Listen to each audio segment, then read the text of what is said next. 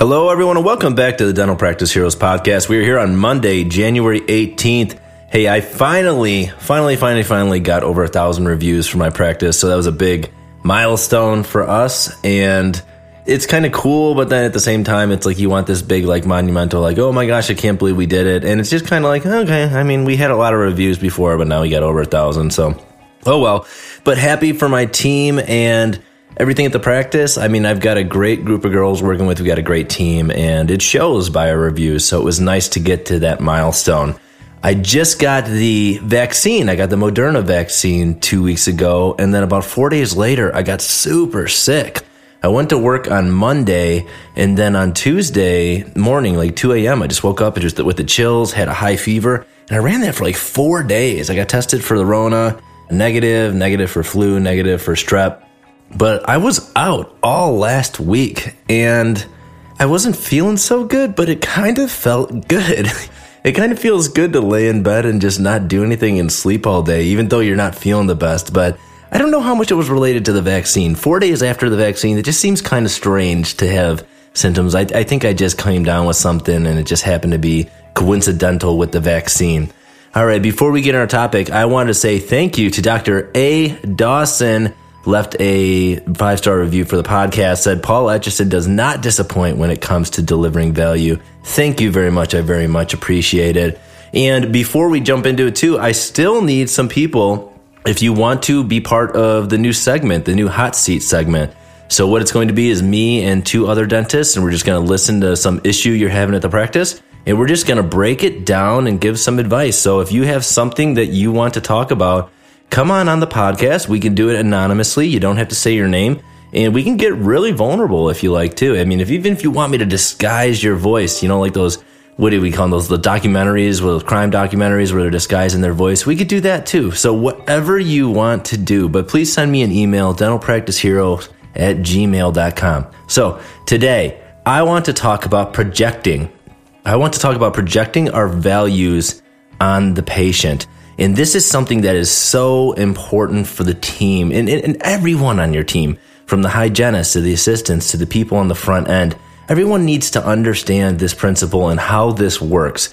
Now, we got to think about every judgment, every perception that we have as people, like when we're judging someone or we're just like making sense of the world, that in our brains is layers and layers of our own personal experiences tied to that. So we make judgments based on our own personal experiences.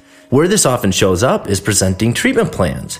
And when we're presenting treatment plans, I believe personally, as a dentist, that we always need to take the shot at giving the patient the option to say no to ideal dentistry or say yes to ideal dentistry. And then we work from there.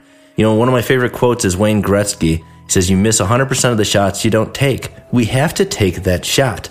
And we can all think about those examples where somebody came into our office, they didn't look like they had a lot of money, we didn't think they were going to do anything, and then they just dropped tons of cash on a big treatment plan. And we're just like, wow, I can't believe that person did that. Where did they get all that money? And we don't know. We just can't make those assumptions. I'm thinking about, you know, we do a Mother's Day contest, which is a little side tangent, is these are good for Facebook. You put out there and you're going to redo somebody's smile. They write in these sob stories of how they can't afford it, and they send their pictures, and it's really heartwarming when you get these done, and it's a great marketing thing, but it's also just, it feels good to help these people because these people are, you know, dental cripples, and you're giving somebody a new smile, you're changing their life. But I had somebody that we had come in for the consultation because she was one of our finalists, and she wasn't somebody that we picked, but I still told her what the ideal dentistry was going to cost, and she started crying.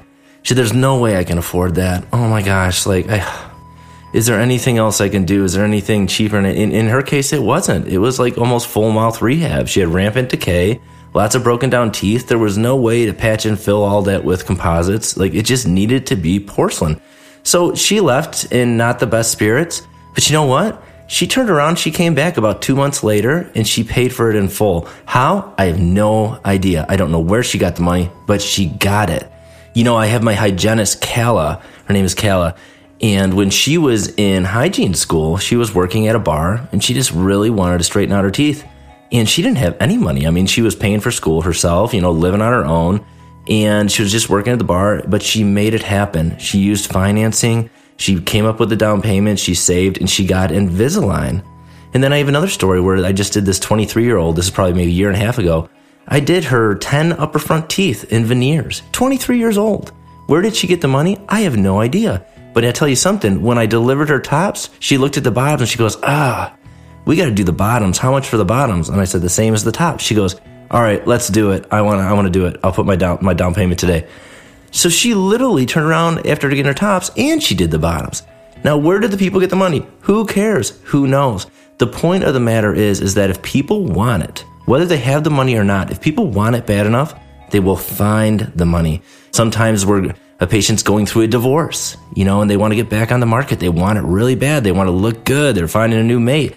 Maybe they got their parents died or a grandparent died and they got a big inheritance. Maybe they just got a big tax return this year that wasn't expected. Maybe they got a promotion. The thing is we just never know. So we can all agree that we have cases like this, and we've all been surprised. Everybody has cases like this. But when we don't think that the patient can afford it, if we really in our mind don't think they can afford it, and we think that we're presenting a treatment plan that's a lot of money, we will project that. It will come up in our speech. It will kill the case. I remember one time me and my wife were going looking, and I don't own a Corvette, but I wanted to get a Corvette, and I was really thinking about getting a Corvette. I wanted a convertible, and I was just like looking at it. My wife's like, dude, that's a car for old people, like midlife crisis stuff. And I'm like, I don't know. I just want a fast convertible. Anyway, we're going to look at it. We couldn't even get anyone to help me. And then I asked if I could test drive it, and the guy said, I don't know. Are you planning on buying it? And I said, you know what? No, I'm not planning on buying it. No, we're good, man. No, thanks. He's like, no, you can test drive. I'm like, nah, that's okay. Now, at the time, I was like 36. I could have paid for this car in cash, but I didn't need it that bad. It was like a fun car for me, and it just turned me off. And I still, one day, I'm going to get that Corvette, but I don't know. Maybe I'll get something else. Who knows? I ended up buying a Jeep Wrangler, and that kind of fulfilled my convertible desire to have a car with no top on. But you know what? Who knows? My point being is that I was offended. And no, I wasn't walking in there with like a Rolex on my hand or like a Tag Heuer on my hand or anything like that. I wasn't all dressed up. I was wearing like a hoodie and jeans probably. And I probably didn't look like I had the money. But the thing is he assumed I didn't have it, and he did not sell a car. So what I want you to do is I want you to do this exercise with your team. And I think this is great for a team meeting. So we need to, first we're going to ask everyone in the team, everyone's going to get a piece of paper, and we're just going to ask for discussion. What is a dollar amount of a treatment plan when you present it that you feel a little uncomfortable? And I can tell you when I graduated school, it was probably like $3,000. Maybe like 5 years ago, it might have been like $10,000, $15,000. Now there is no dollar amount that is uncomfortable for me to present, because I want to present it as it is. Here it is. If that's too much for you, dude, just tell me and we'll figure something else out. But this is the ideal treatment, and this is what it costs. And I will say that to the patient, and I will wait and see what they say. So we ask everyone in the room, what is that number? And what you're going to see is a lot of variation. And what you're likely going to see, and I don't think you really need to point this out, but people will get uncomfortable with a number that they are personally uncomfortable with. But what you want to point out to the team is the variation, in that whatever we personally feel like is a lot of money, we think is a lot of money for the patients, but we don't know. So now everyone has this piece of paper, and we're going to show a picture. We're going to get 4 different pictures from people on the internet. Random people. If you want to use people that's cool too, but just get 4 pictures of like a person or a family, and you show one for like about a minute, and you tell everyone to write down 2 things on their piece of paper. What does this person do for a living, and how much money do they make? That's it. Go to the next picture. What does this person do for a living? How much money do they make? Go to the next picture. What does this person do for a living, and how much money they make? And go to the 4th picture. And it's always fun for that 4th picture if you find like some super rich CEO of some company no one's ever heard of, and you find them in like normal street clothes, because you can look up their net worth and see what it is, and it's a nice just topper at the end. So now you're going to go through these 4 pictures again, and everyone's going to say what this person does for a living and how much money do they make. And what you want to do is you want to listen to and acknowledge the variation in the answers. You want to reinforce with the team there's no way to know.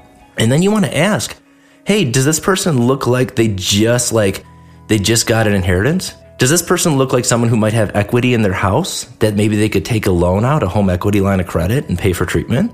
Does this person look like they just got a promotion? Or maybe they feel like their smile is holding them back from a promotion? Did they just get a settlement? We don't know. Just keep saying that. There's no way to know. Is this person a big saver? Because I know tons of people that don't look like they have a lot of money that have tons of money. And I know tons of people that look like they're full of money and they're living paycheck to paycheck because they're just fronting. They're just projecting that image that they've got everything. And we know tons of people like that. There's no way to know. The only thing that like think about someone who drives a really expensive car. The only thing you really know about that person is that they could afford the car. That's it. It doesn't mean they have a lot of extra income after paying for the car. It doesn't mean they live in a big house. All it means is that at some point they were able to get financing for that car. So the moral is that we cannot allow our judgments to affect how we present. And the only way to not offend someone and give everybody a fair chance is just to assume the yes. Assume the yes. We have to assume the yes with every treatment plan that we present. Plain and simple.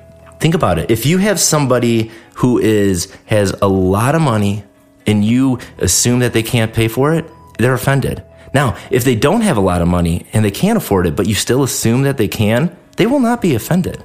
So the only way to not offend anyone and give everyone a chance is just assume the yes. That's all we have to do. So try doing that with your team. Do that exercise, and that will just become very, very apparent to everyone that we can't let our views and our perceptions about money and what's a lot of money and if the treatment's worth it and all those things, we can't let that get muddled up in our presentation. If we want to help as many people as possible, we have to always assume the yes. So try that out with your team. I hope that's helpful. And I know it's going to be helpful for your front desk because it has been very helpful for mine as well. I hope you guys all have a great week, and we will talk to you next time.